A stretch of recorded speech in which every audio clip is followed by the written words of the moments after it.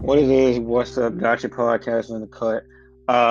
No BS. We can really get to this one and attack the schmeat of it. Because I've wanted to do something related to at least one of the two artists I'm going to mention heavily in this video, and I am lazy. I didn't. So this is going to be kind of my payback to myself, I guess, and doing this in a completely unstructured but still very heartfelt manner. So you see the title, heavily going to be about Little Peep and SS Tentacion. And what spurred this, obviously, is the recent glut of Peep content that's come out recently. September 25th, Hellboy is re-released, uh, re-released, I guess I should say, which is, very similar because it was his last SoundCloud tape. You can still, I guess, contend if that's an album or a mixtape. It's supposed to be a mixtape, but it's not like an album. It's definitely his most well structured project that he made pre Come Over When You're Sober. And it means a lot to most of his fans, because a lot of his fans, at least the diehard ones from what I see, generally contend that it's his last really Peep esque project, which everybody has been a gatekeeper for at least one artist before. That's the one, that's the project that they gatekeep for. So I understand, not really contending with that too much. But one thing that really got to me is that I believe it was today actually, or yesterday. I want to say yesterday. Uh, Premiere Hellboy official music video. Um, and this is where it's going to mess me up by not having the structure. So my first point is, I think it's amazing how his mother and his team, First Access Entertainment, I believe, or his former team, I should say, went about using his content post mortem. I thought it's been largely very touching. I've been I wasn't as much of a fan of Peep as X, because I actually became, I would say, a fan of Peep after he died. I knew of him before, but I wasn't deep into the emo rap lane. Actually, until X kind of got me my foot into the door, and then of course he passed away, so it's kind of weird there. But yeah. So circling back to my original point, the music video. First off, this one is very good. Hellboy is, I think, a pretty decent. Well, I mean, like, it doesn't have too many bells and whistles, and it's not really over edited like some of the other ones that he's released, or his team has released since Come Over and Sober Part 2 came out. And I think with those, they just, I mean, obviously, you don't really have much film that you have left at this point. I think it came out, what, a year after he passed away in November 2018. So, I mean, it's not really much else you have to work with, but they did a great job. Life is Beautiful was good, kind of very. I think reading the messages add a lot to him. His mother usually kind of explains. His mother, his friends usually explain his state of mind behind the music videos he does or did, and it's so weird going in the past, present, change, man. Um, and that one was like kind of like a bedroom video that he wanted to make for that, and it was very touching. And then Lil Jeep, which was one of the, I guess, the lead single for Cry Baby, which is another one of the seminal tapes for if you listen to his fans. Kind of just like cartoonish. I'm looking at Cry Baby right now, the actual video for Cry Baby, and I didn't watch this one, but it appears that it is concert recordings clipped together, which kind of is what Say That Shit was. But I think I really like that they tied the concert into like him being this figure that so explosive on the stage, but really thinking about this chick backstage and to himself. And the chick's very heartfelt. She's giving all the peep. I just like the direction of that video. I'd say I like most of the videos done after he's passed away. Um, so reading the director notes, this guy named Paul John directed this video. I don't know when. I didn't really look, but maybe I'll get it when I read this paragraph. Reading it for the first time. Director's notes. Well, it's just me and Peep and some doves in that room filming a video on a sunny day, April day in Chicago. It's funny because Peep kind of got freaked out on how close the birds were getting on certain takes, and they were not letting up. The intentional bird wrangler from now and again would rile the light fixture so the doves would go crazy, but ellipsis. Let me start by explaining how Lil Peep got to the Midnight Cinema Studios. After Backseat was released, me and Gus stayed in communication. He explained how he was always looking for a good director and wanted me to shoot more videos. I was appreciative because I loved his style. Thanks to Mikey Cortez, who put us in touch earlier days. Anyways, he flew into Chicago from Russia to start the first tour. He came right to the studios and we got started. I developed most of the scenes on the spots that was last minute. We hung out all night, shot, and Pete stayed at the studios and rested in between. He had a hotel but never used it. The only time I remember leaving was to get early morning haircuts in Chicago. We worked straight through the night into the next day, shooting and building an abundance of content for a variety of new music he had coming. Hellboy is the main focus. The next day, Gus did his show at Sub T in Chicago. Before that, we filmed in the room The Doves. Horsehead was there with a teddy bear shirt on. Pete finished the show, and after that, came back and continued filming. The time I spent with Gus on and off camera was a memory I'll hold forever. It was a weekend to remember, and here it is to show in its purity in its lightest form in Gus's way. Enjoy. So very touching, I feel like, for the most part there. They even went and did an ad. Well, never mind. I think it did ad free, but I'm not sure.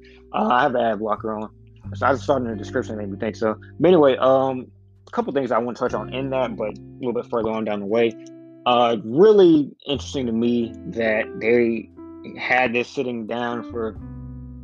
So this is the 4th year anniversary. This week previously was the first 4th year. God damn it. This past week was the 4th year anniversary of Hellboy. It came in 2016. 17, 18, they had Come Over When You're Sober Part 1. And then 18, they had Part 2. 19, they pretty much only did the Everybody's Everything, which was a compilation of some of his Lucy's and more popular SoundCloud joints. And then they did Crybaby earlier this year. They're doing a Hellboy. They just did Hellboy. So it would appear to me that they're kind of getting to the send-off phase of Lil Peep's content. And a lot of people that say they're exploiting for music and blah, blah, blah, blah. I would imagine that most fans of SoundCloud era artists, if they died, would like to have exposition onto that artist's life. And I just think they just want it to be done in a touching way. Like, I should get a part 2 soon, but I just don't think that that's what happened with it. And I think most other guys that have died from that point in time, I wouldn't call Mac Miller a SoundCloud guy, right? And he was doing music for like a decade before X or Peep did. But I think they just wanted to be done in a touching way. I feel like it's about the music, and I don't think that happened with X. But X is a unique situation. So to wrap up this point, I really like how they've done the music videos, how they spaced out releases for Peep, and I do not believe there will be much more Peep content coming out soon. However, I didn't think they still have like legit wholesome music videos coming out 3 years after he passed away. So shout out to Peep's team, shout out to Peep's mom, and we're going to take it to a more X-focused direction after the break. Smoke perp on a beam, limousine with a wide screen, Glock 9 with a red beam, pussy boy wanna try me, cause I'm Lil Jeep. Huh, you don't even know my past though. Booked a bitch a flight home, I'm an asshole. Goddamn, you remind me of my last hoe. And my past hoe. And my past now.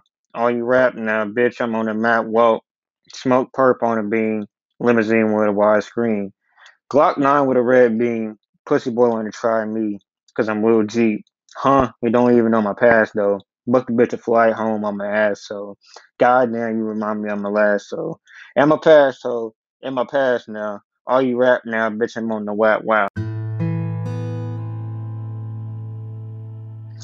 All right, so yeah, I think there's a lot I want to say here, and not really enough time today to say all of it. But the crux of my point is, and to preface that crux, I understand that X was incarcerated multiple times since he first started making music. I understand that he didn't have the same support system around him to really, I guess, get recordings and push him to maybe finish some songs instead of lead him as demos and all that. Didn't have a label to, for the most part, that could have pushed him to finish songs.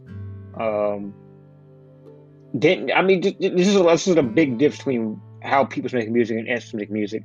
Like 1 year, like months apart by the time that they both passed, I believe. I think they both made music, started making music around the same time, but just such a massive difference in upbringing and availability of resources, uh, that I professional quality music is what something else could make in his beginning. He just couldn't put out like Peep was by 2014-15 putting out close to studio quality music. X wasn't doing that until what 2015, maybe 16. I mean that's like 3-4 years down his time making music. He was finally able to put out studio quality stuff. So I think there's a lot of things that go into the vault aspect of these two artists. Peep had a massive vault. Peep had like his song. Like, he was like argue like the content quality of some of his verses, but he had complete verses out the ass. There's like kind of still I still see like Peep features on songs. I mean, he had full he had a crazy ass work ethic too.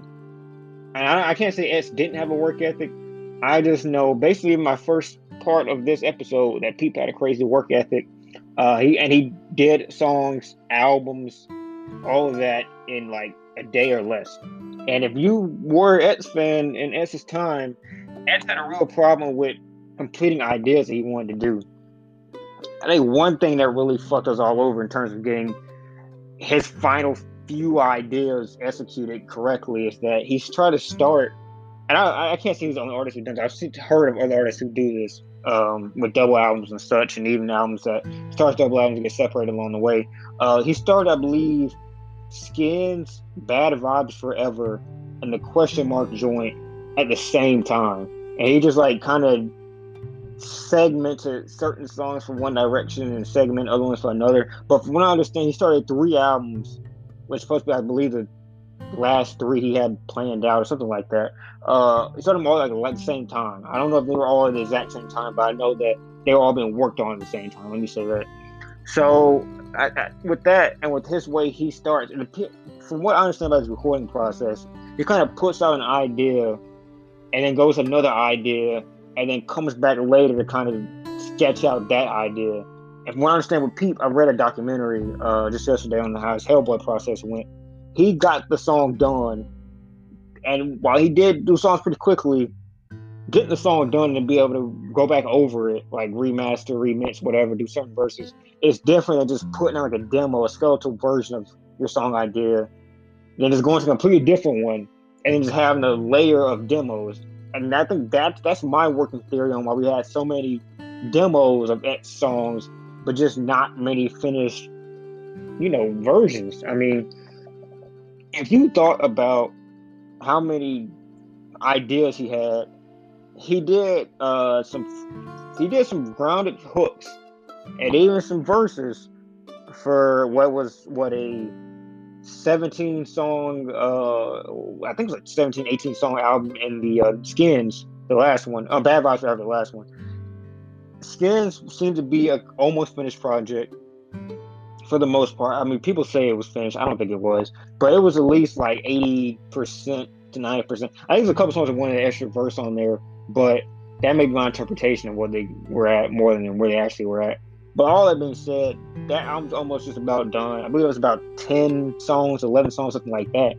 And then he had, in between those two, he had Skins. I mean, no, I'm thinking about Question Mark. Question Mark was finished before his passing, I believe, but that was like 20-ish songs, I believe, something like that. And then he had other odds and ends and songs and verses that went to other people's projects and other people's content. But he at least, at the very least, had about 40-ish bones, let's just say, bones out there. Some of those bones may be a little bit thicker than others, but about 40-ish bones, and probably between all of that, maybe only a handful of finished album quality tracks. So that's big. I mean, Peep had Come Over When You're Sober, which is obviously finished before he passed.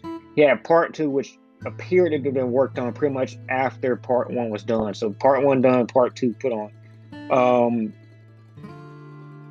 I will say I don't know of too many Pete songs that have come out after his passing that were just unfinished or even new. Like if you look at his Spotify joints, most of the tracks I see were just unreleased mother effers. Like they were just unreleased or they were on DFSs, but they weren't like skeletal remains that were just uploaded and put out there.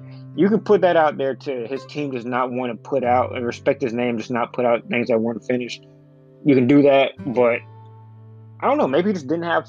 Maybe just one wasn't working on any songs himself towards the end. Just focusing on that. I swear to God, man. Focusing on that last album. I don't know. I can't really. It's hypothetical speaking. But it appeared that it just did not have much of a vault, especially in terms of actually finished songs and albums. I believe that's why we are at the point where we have people saying it's disrespectful to put out these works. I think they're trying to do what a lot of artists do after passing is put out the material that that individual wanted, but unlike most artists, it did not have much to work with the same way that someone like Mac Miller, one of the most prolific artists of the past, I don't want to say 2 decades, but decade and about a half. I think he started in 2007, so about a decade and a half. Prolific as hell. Pop Smoke had that album that he was planning on finishing and working on. I don't know if he has a vault after that. I actually didn't really know about Pop Smoke until like the first one, the first. Anyway, I think was it Meet the Woo 1 and then Meet the Woo 2. I forgot the title of it, but I knew him doing the first one. I didn't really like it too much. So I just that's just all I want to say that I don't know how much of a vault he had, but Mac Miller, Juice WRLD, those guys had vaults. I don't think X had much of a vault. And I think I remember hearing somewhere that there was a hard drive that had his music on there, but it was locked. I seem to remember hearing it, like it was locked and he couldn't get access to it. I don't know how valid that is. Don't take that.